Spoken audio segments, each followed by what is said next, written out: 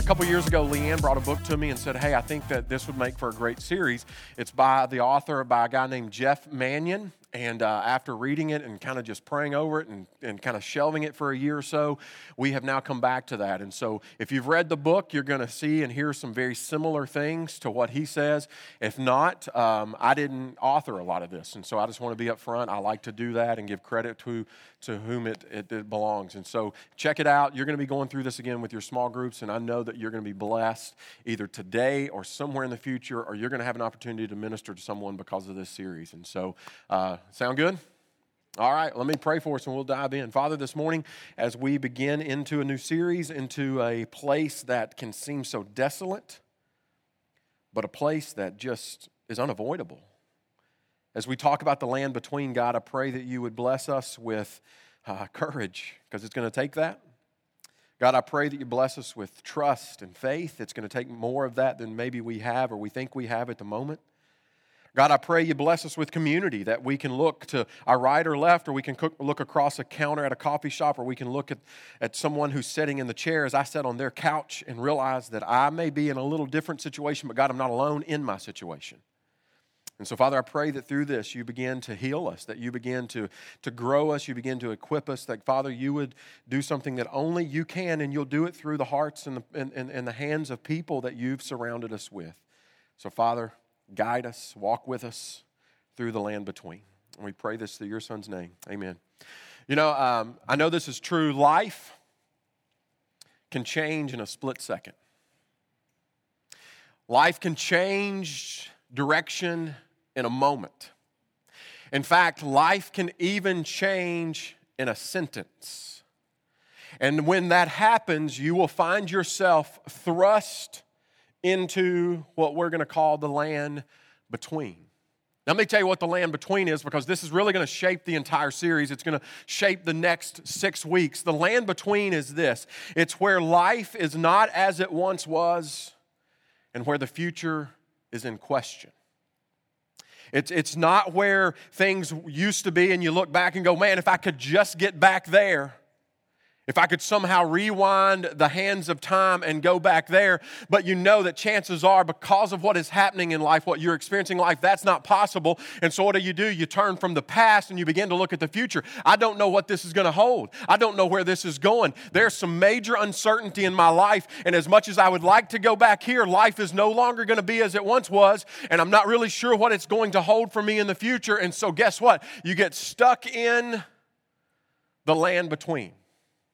You get stuck in this moment in time, and you don't know how long the moment's going to be. You don't know how long this season's going to be, and that even further frustrates you or scares you, and you're going, I wish this would end. I wish I could have this. Don't know where this is going, and here I sit in the middle of this, and I don't know what to do. I don't know how to deal with these things. And these are the moments where God begins to seem farther than he's ever felt, and you begin to question, God, are you there? Are you listening? Are you tuned in? And then the overflow of our hearts come out in some really dark places if we allow them. It comes out in a lot of different ways, and it comes out in crying and frustration and anger and all these things, and here we sit in the land between.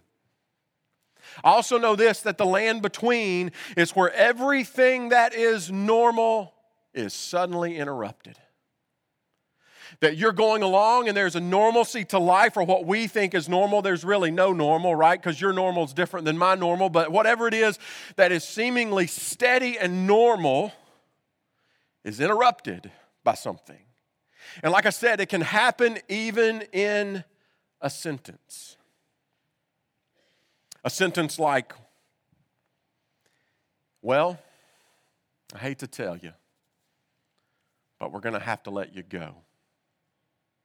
That moment where you've given 15 years of your life to a company, and a sentence changes the trajectory of what you thought was normal. It can happen in a sentence like this: I'm just not in love with you anymore.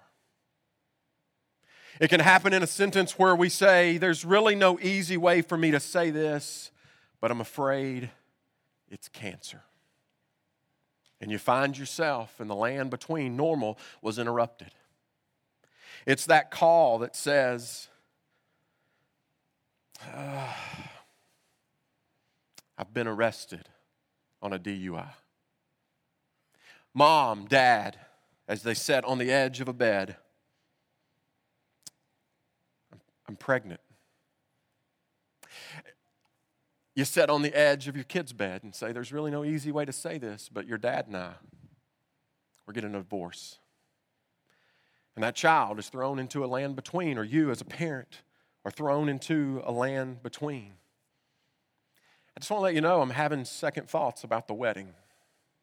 I know we're only a month out, but I just don't know if that's what I want to do. Or you get that call late night.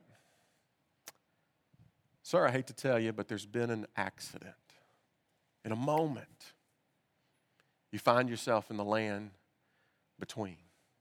For me, one of those moments came early on. I had been in ministry for a few years, and while it doesn't end in a car accident and it doesn't end in cancer, for me it was still a moment. It was still a land between, and it took me quite a while to unwind what I thought was one thing and ended up being another thing, and I didn't really know how to process, but Lori and I were looking to make a move, and we had found what we thought was the perfect ministry job, and it was going to bring us back closer to family. It was going to bring us back closer to home, and there were some things on the other end that had kind of run its course, and we wanted to make this move, and we had kind of zoned in, and through the process of trying to relocate ministry, we had gone through probably 30 different ministry jobs, and kind of we knew where we wanted to go. We felt like what we knew was going to be our next normal. And so here we are, we're 5 layers deep. We are deep into this interview. I had it on good authority that the job was everything but mine. I had some relationships and some friends, and we had gone down and we had done, like I said, 4 or 5 different levels of interviewing, and we had been down to spend time with, and we were locked in. In fact, I had started to turn down other opportunities to go and have even conversations. And yeah, I know I was young, and that's my fault, and it was stupid for doing that, but I had put all my eggs in this basket, and I knew that if I could lock in here, and I knew, again, because of some relationships that I had, that this was going to be the place that Lori and I were going to reside for what we thought was the unforeseeable future. We knew that this was going to be what we wanted, what we had prayed for, what we desired in ministry. It was so much different than where I came from and anything that I had experienced. And I remember getting in the car from leaving there, and one of the guys who was on staff, who was also one of the lead guys in the hiring process, said, Jason, we can't wait for you to get here. He said, we'll be in touch. Probably won't be long.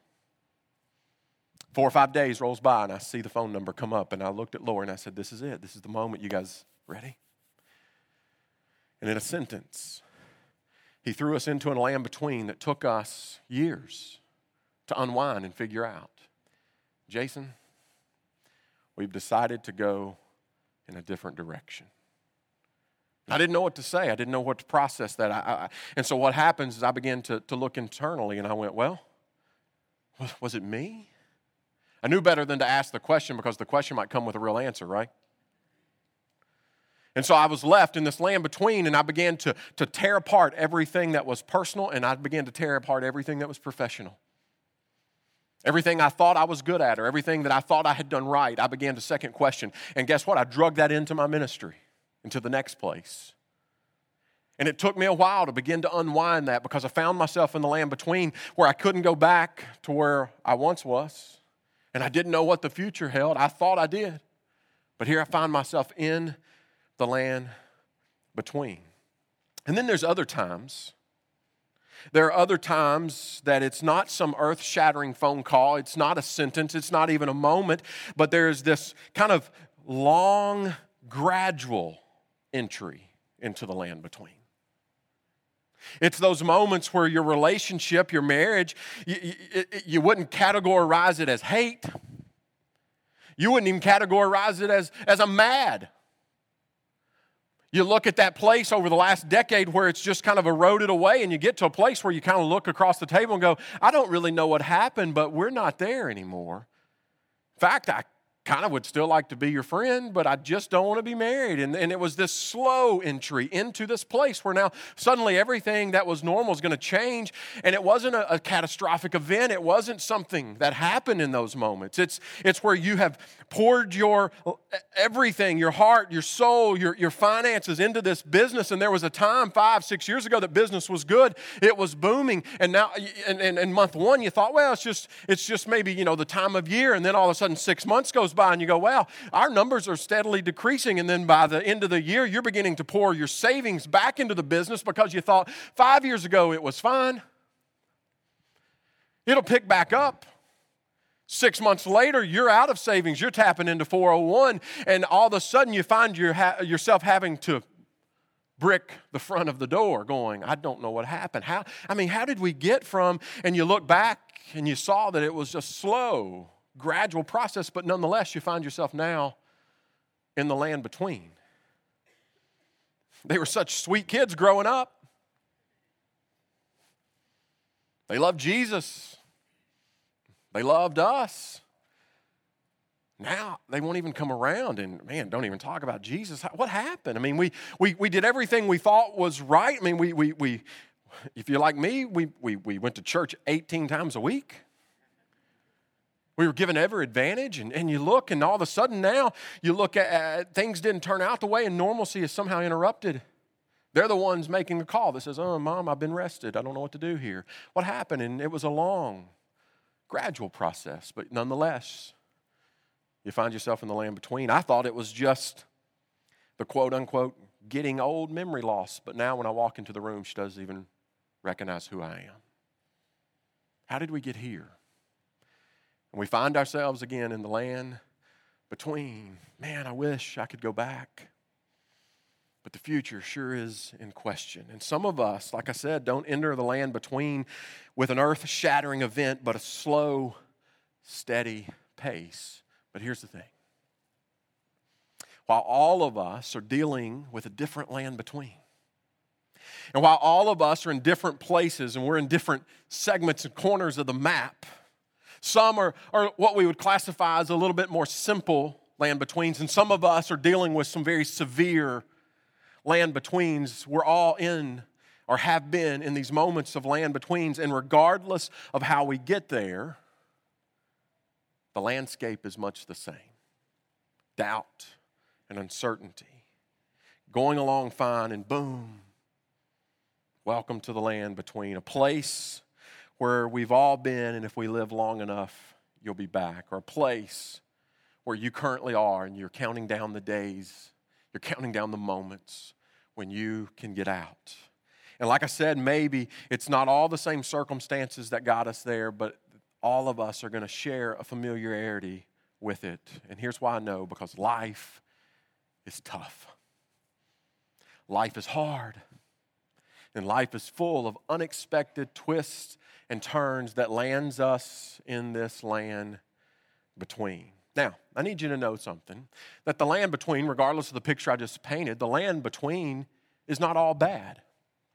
The land between is not all depressing. It can be if we don't approach it right.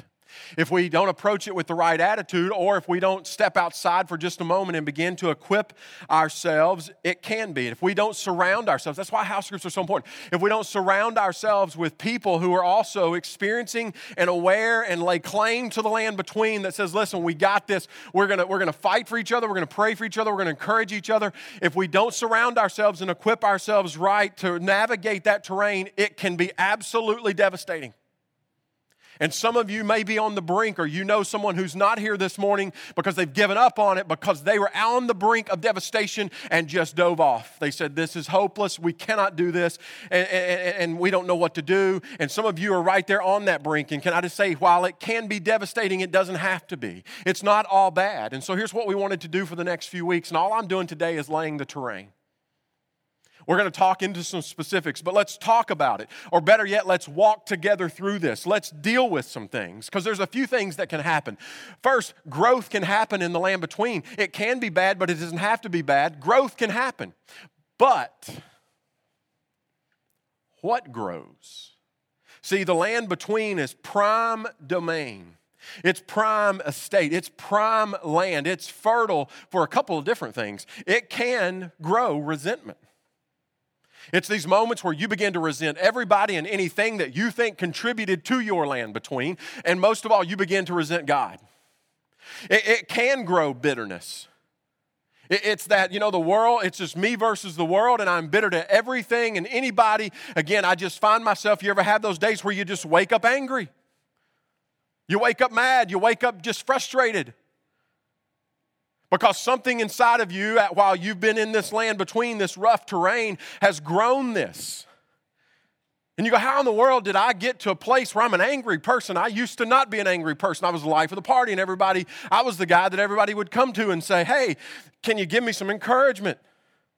Man, can we hang out? Because you just make me feel good. And all of a sudden, you don't even want to hang out with yourself nor anybody else, because the land between was great, perfect domain for growing bitterness, animosity, or one that I deal with, scathing sarcasm.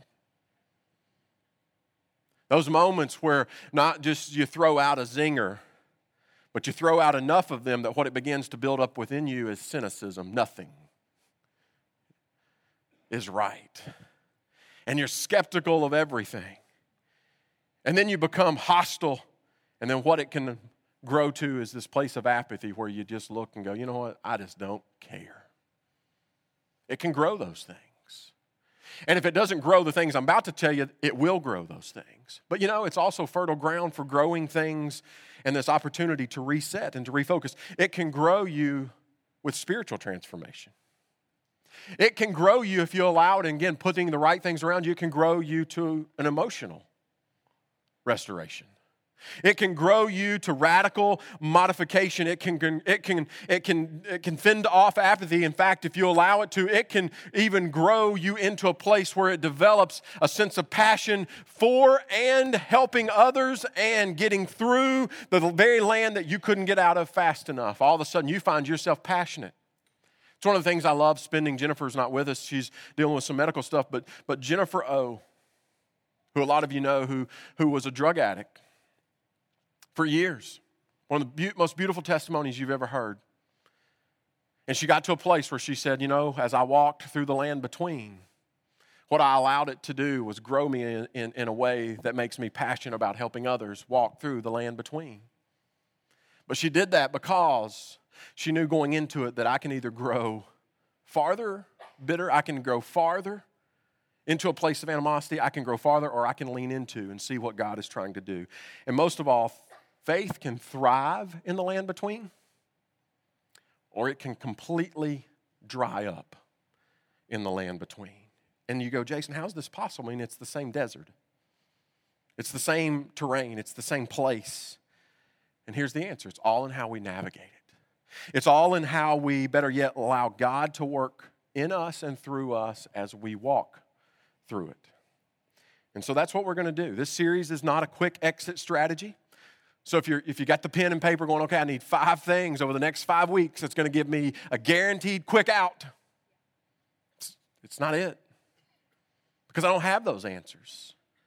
And all those answers would look different for different people. And so it's impossible for me to stand and say, okay, here are 5 things you can do, or 6 things you can do, or 2 things you can do to make sure that you find the exit route as quickly as possible. It's not that kind of series. I want you to know this. You're not going to find career counseling over the next 6 weeks. You're not gonna find family therapy over the next 6 weeks. We have outlets for those things, and we would encourage you to be a part of those things, but that's not the goal. Here's the goal over the next few weeks. It's to just wrestle. Can we wrestle together? It's kind of weird, isn't it? I don't literally want to wrestle with you. I have a bad back and bad knees. But let's wrestle. Can we just admit that we're here sometimes, or we've been there, or we feel it coming? Can we just wrestle? Can we lean in for just 6 weeks? Lean in. And can we commit to saying, okay, God, I want you to grow, and I want to give you the outline. I want to give you the roadmap. I want to give you the desert terrain. Here's what it's going to look like. There's going to be times in this where there is absolutely no shortage of complaining. There are going to be moments that all that comes out is complaint, complaint, complaint. And can I just say we're going to lean into that? I'm not going to scold you for it. I'm just going to lean in and let's just talk about complaints where nothing seems to go right. And then we're going to move from that into a place of meltdown. You know that moment where you go, listen, you got about 3 seconds, 3, 2, 1, and I'm going to have an absolute meltdown. It's that moment when you get home and your spouse is absolutely laid out and you can't figure out how to deal with it or how to work with it, and she doesn't know or he doesn't know exactly what. There has just been some sort of colossal meltdown. Let's get everybody around the table. And can I just tell you that God's people have dealt with meltdowns? But what we also want to see as we begin to turn the corner is that many times what is unseen is the provision that's waiting just around the corner. And we're going to begin to open up. Okay, let's get the complaints out there. Let's have a meltdown. Let's throw the tent. Let's do whatever we got to do. Let's cry out. But know that God, in just the right moment, is going to provide for. He is going to present provision in a way that you go, why couldn't I have seen that back here? God, if I'd known you were going to provide for me like that here, I wouldn't have complained the way I did. And God, I sure could have saved the meltdown. And God says, well, but look how far we've come. And look how we've grown. And then there are going to be moments where you kind of got to huddle in. You got to look yourself in the mirror and say, you know what? In order for me to really kind of begin to break away, or in order for me to continue to not deal with these things, I might have to have the D word, might have to be or experience or begin to act in a disciplined way. But then what we're going to see as this thing moves out, growth always happens. Always happens. And so that's where we're headed. So how do we get there? Exodus 16. We see over these 9 chapters, Exodus 16 through 25, which I don't have on the screen. We'd be here the rest of the day reading those. So you go and read those on your own. But we're going to kind of land in Exodus 16 through 25. And what you're going to see is this. You're going to see that God's people, these people known as the Israelites, find themselves in the land between. They're coming out of Egypt and they're heading toward a promised land, the land of Canaan. And I don't know if you can see this. We're kicking it old school, right? I tried to find a little flannel graph that I could put up, but the Christian bookstore was closed down and they didn't have those. And so I thought, we'll just put it up here. And I made it look as old-fashioned as I could find. I typed in like old school Bible map. And anybody remember, I'm going to go way off on tangent. Anybody remember when those used to be like in the inside cover of the Pew Bible? Anybody remember those? And they were always like a lime green. Anyway, I couldn't find a lime green one. But I want you to notice that they came out of this place in Egypt. And I'm not the smartest guy, and I get lost from time to time without my GPS. I don't know what I would do without Siri. But if you notice where they went, which is kind of up here on your right-hand side, that's where they're going. Why not just take a straight line?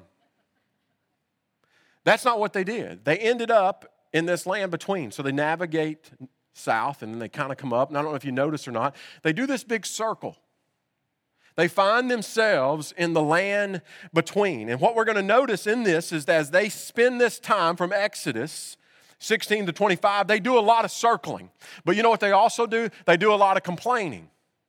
They have some meltdown. And we're going to begin to see surface a God who always provides, and we're going to see that God is a God also who sometimes says, listen, you got to knock some things off. Let's talk about discipline. And you're going to have to not just take the discipline, you are going to have to become self-disciplined, but I promise you, I'm growing you for something. I'm growing you for the land that is on the promised side. I'm growing you for Canaan. But in order to get there, you're going to have to spend some time in this land between. And so the question then, this is how we're going to end today. The question is, how did they get there? So let me rewind you back again. I want you to go home and kind of read through this. It's a fascinating story that starts back in Genesis. In Genesis 15, we see that God comes to a guy named Abraham. And God says, listen, I want to bless you. I'm going to make you a father, if you will, a patriarch of all nations. I'm going to build such a great nation through you that the stars in the sky won't even do it justice. There's going to be more than you can ever count. It's going to be the greatest nation that's ever walked the earth. It's going to be my people, and I'm going to build a covenant with you. And so they make this covenant. And it's a blood covenant. So they make this covenant that says, listen, when this covenant is made between you and I, you know that it's a promise. It's what's going to happen. And so that was the beginning of where this leads. And so Abraham and God make a covenant.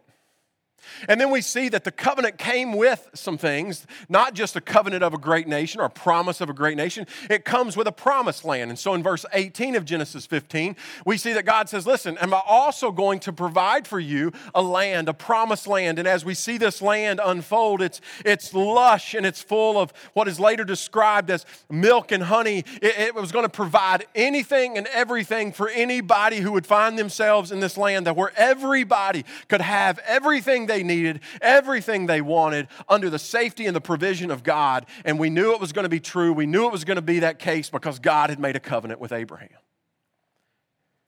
And so this covenant began to get passed down from generation to generation. So Abraham passes it down to his son Isaac. And then Isaac begins to live out his life, and as his life kind of comes to a close, he passes this covenant down to his son Jacob. And then Jacob passes this down through his 12 sons. He has 12 sons that later become the 12 tribes, and all of these kind of have different functioning capacities within the nation of Israel in this Israelite land. And through a series of events, Jacob and his sons, one of which was Joseph, had many colors. Joseph and the other brothers, their sons, their families end up in Egypt. You go, how in the world did they end up? This is how they end up in Egypt. There's a great famine. And Joseph, through a series of unfortunate events, finds himself in just the right position, again, through the hand of God to provide for his family, but also extend it out, provide for the nation of Israel. And so here we see this place where during famine, people begin to relocate. Joseph says, hey, move everybody up. I want everybody. And so it begins with the family and then extends out into the neighborhood. And before you know it, the entire people of Israel, the Israelites, have descended upon Egypt. And at first, it wasn't a bad place to be. In fact, it was what saved their lives because they could find food there, they could find shelter there, they could find work there, they could find all the provision, again, through the hand of God. But like most small town people, big town people, we are experiencing this in Nashville right now, right? If you're not from Nashville, we welcome you to Nashville. But on a daily basis, I'm going, where are all these people coming from? And it was fine 5 years ago when we began to get some nicer restaurants. But now, okay, enough's enough.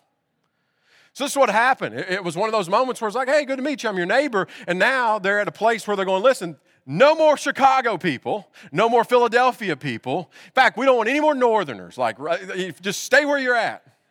In fact, Atlanta is just south of here. If you will go to Atlanta, you'll love it. They've got way better traffic system. Just go to Atlanta. Lots of jobs in Atlanta. But this is what Egypt's doing. They're kind of like the modern day Nashville. It's like, listen. So somebody somewhere at some point walks out and goes, you know what? There's a lot of Israelites here. Didn't notice it at first. I thought it was just one condo that was going to go up, but after the 12th condo in 3 blocks, it's like, all right. And then somebody began to, again, plant seeds of fear and go, what if they wanted to rule this place? What if they decided to take over? Their numbers, I think, are just as great as ours. And so through fear, they got scared. Because of their great numbers, Egypt takes them captive. It makes them slaves. Again, remember the covenant. So here's what happens. They spend 400 plus years enslaved, making sure that the Egyptians had everything they wanted and everything they needed at the sweat and at the hands of the Israelites. And all along, they're experiencing these moments of how much longer, how much longer, how much longer. And then we turn the page into Exodus. In Exodus chapter 3, God doesn't just hear for the first time, but God says the timing's right, and he answers their cry. And so he takes one of their own who had kind of an inside track. He takes one of their own, a guy named Moses. And he has to convince Moses, but he also equips Moses, and he sends community with Moses to deal with. And so Moses, this ill-equipped guy, walks into Pharaoh, the president, the king, and says, hey, by the way, I'm going to take my people out of here. And he's like, yeah, you will. So they begin to negotiate, and you see these plagues come down. You see frogs and locusts and rivers turn to blood and all these kinds of negotiation tactics, right? And finally, Pharaoh says, take them, get them out of here. So they are exiting. They're celebrating. They're like, we are free at last. And so they get to this place at the Red Sea, and they begin to see the Egyptians who said, hey, who's going to build brick now? Hey, who's going to fix dinner tonight? Who's going to take care of my kids? And they begin to see the vacancies that are left behind, and so they begin to push toward them. And then in a moment again of provision, God opens up the sea, and they walk through on what is said to be dry land. And then he closes the sea to never be bothered again by the Egyptians. And you go, Jason, that's a great story, right? I mean, I thought this was a series on the land between. But here's what happens. And that's all, if we put the map back up, that's all in that top corner. So what in the world happened down here? that we go in circles. Well, here's what happens. Through a series of poor decisions by some, well-deserved maybe by some, everybody ends up. And there's going to be some moments in life where you go, listen, I didn't do anything to deserve this, but I'm telling you, the way the world works, because evil exists, because Satan will be Satan. So through a series of poor decisions and evil and disobedience and faith issues, they enter into the land between. The wilderness is where they will spend the next 40 years going in circles. And I'm going to tell you, I know for some of you, it feels like it's been 40 years. And so here's what we're going to do over the next several weeks. We're going to just journey with them. And like their journey, what you're going to learn as we kind of land this morning, that the journey is a necessary journey. And I know it doesn't feel that way right now. Or maybe coming out of it, you're going, was that really necessary? Or going into it, you're going, is this really necessary? I mean, you have this moment where, again, normal is no longer the normal. It's been interrupted, and things weren't or can't be as they once were, and the future's in question. But what we're going to see unfold over the next 5 weeks was that it was absolutely a necessary journey. And I'm telling you, for you, whether you're in it or about to go in it, it is a necessary one. And you go, Jason, I don't like the sound of this, but I promise you God's going to do something amazing in this. And just like them, there are going to be moments, and again, this is why we want you to experience this in the context of group. There are going to be moments where it's just disheartening, where you look at it and go, there's nothing good, there's nothing, how in the world am I supposed to find anything? And I become disheartened. You can almost feel the weight, and there are going to be those moments, but can I tell you, just buckle up and hang in those moments with us. There are going to be moments where you go, I'm just going to complain. I'm just going to let it all out. And as much as the people around us are tired of complaining, there's going to be a necessary moment where you just got to get some stuff out there on the table. There are going to be moments where I promise you, you're going to begin to, if you hold in there, if you decide to kind of lock in there for a second, there'll be moments where I promise you, you will experience God's provision. And there are going to be moments where, like them, there are going to be moments where we're going to have to deal with some things. We're going to have to maybe experience some discipline. There are going to be moments where you go, listen, part of dealing is creating different rhythms, disciplining myself. In order to achieve or in order to move about or bring about a different result, there's going to have to be some of those things. There are going to be moments where we're going to see warnings and corrections, but we're also going to begin to see encouragement and comfort. All of that exists in the land between. I'm not talking about two different places. All of this. They didn't experience provision and encouragement and comfort once they got into Canaan. No, they experienced it even in the midst of warning and correction and all this heavy stuff. But above all, and this is why we wanted to do this series, and we wanted to do it in a time where not only house groups were happening, we wanted to do it in a time where typically everybody's schedule's a little less. You've not started the craziness of spring break, because we believe without a doubt that you will also emerge with a deeper, more meaningful faith in a relationship not only with God but with each other. We believe that, but you got to hold in and begin to watch and see how this unfolds for them. But it's not just their story, it's our story. And we're going to begin to see this moment where God is equipping us. He's preparing us for when and if, not if, but when emergency happens. Anybody love The Office like I do? I'm not talking about the office you go to work. I'm talking about Dwight Schrute office. That's right. That's the biggest response I've had all day. My favorite episode, without a doubt, is the episode that starts with the fire alarm. You're probably not going to hear it. If you love that show, you're not hearing anything else I have to say because you're going to replay this in your mind. But Dwight, as the safety officer of the office, decides that his team is not prepared. And so he concocts this office-wide experiment where he is going to create a fire. And I love the scene when he kind of takes a puff of a cigarette as he throws it into a trash can full of paper, and he said, today smoking is going to save lives. And what follows that is this frantic chaos It's over the top, but yet it's so real. It's this moment where everybody in the office begins to panic. They're climbing through ceilings. They're throwing like overhead projectors out windows. You got Kevin in the break room breaking out the glass on the snack machine. You've got this just scene of chaos, and they're scared, and they're thinking, this is it, we're going to die. Stanley has a heart attack. I mean, it's this massive moment. And then there's this moment where Dwight stands up on a chair, and he shoots an air horn. And he says, attention, employees of Dunder Mifflin. What's he say? This has been a test of your emergency preparedness.